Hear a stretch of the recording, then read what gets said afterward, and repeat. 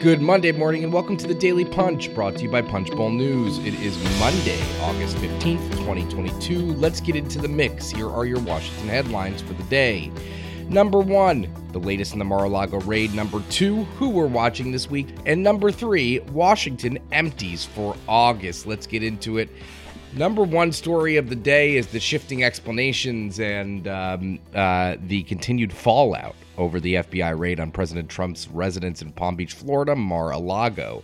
There have been continued threats of violence against law enforcement officers and government agencies, most notably the FBI, as Trump pushes back on allegations he improperly removed highly classified information from the White House, including nuclear secrets. CBS reported yesterday that the FBI and DHS have seen an increase in violent threats on social media, including a threat to place a so-called dirty bomb in front of the FBI headquarters. Remember, the FBI headquarters are in Washington, in the middle of town on Pennsylvania Avenue. So that is quite the threat. That would be let's not even get into it, because that would be quite dangerous and stunning. Just think of what has happened in the last couple days. A pro-Trump veteran was killed Thursday in a shootout at the FBI field office in Cincinnati. Armed protesters showed up outside the FBI office in Phoenix. The synagogue where Bruce Reinhart, the judge who signed off on the warrant for Mar-a-Lago, canceled its services on Friday night following a string of anti-Semitic attacks on social media against him. And then, on top of that, yesterday, a 29-year-old man from Delaware rammed a vehicle into a barrier at the Capitol, near the Capitol. The vehicle caught fire. He got out of, this is all according to police, he got out of his car and started shooting into the air, and then died by suicide, shot himself. Quite the string of events. Trump has offered, a whole host of reasons why he was keeping classified and top secret documents in his basement or in his house, in his residence.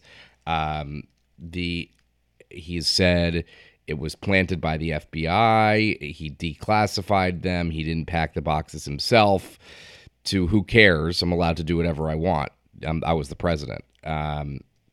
He also suggested that there were some documents that might have been subject to attorney-client privilege.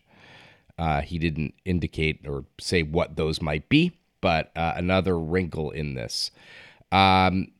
Put this together. I mean, this is going to be a long-running kind of... this is the new rallying cry for Trump and for Trump supporters, and expect we're going to hear a lot more of this. Now, Capitol Hill has the Senate Intelligence Committee, the House Intelligence Committee have all said they want the classified documents behind the raid. We imagine that it would be in Justice's interest and the FBI's interest to make this available to Capitol Hill so they could get some backup, theoretically. We'll see if that happens over the next month. Number 2 story of the day, who we're watching. A big week in politics here in Washington, across the country. Number 1, Liz Cheney, who's getting trounced in the Wyoming Republican primary by Harriet Hageman. There's already speculation Cheney might run for president, but she's going to get beat real bad, according to every public poll, on Tuesday in the primary.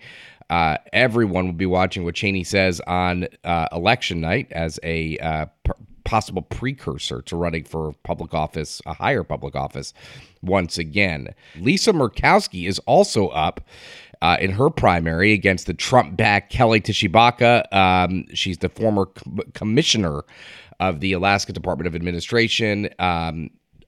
In Alaska, there's a top 4 primary system. The 4 leading vote getters will advance to the general in November.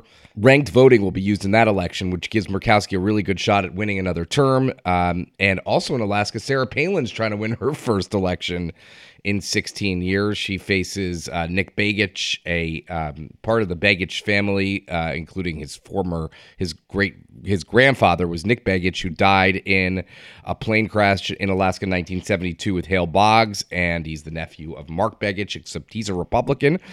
And it will take until August 31st to know who's going to win that race.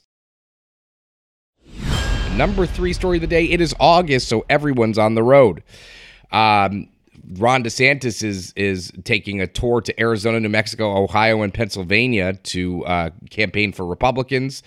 A lot of people are in Jackson, Wyoming for the Cheney primary. Also, a delegation led by Ed Markey of Massachusetts has landed in Taiwan just a couple weeks after Nancy Pelosi made a similar visit to Taiwan.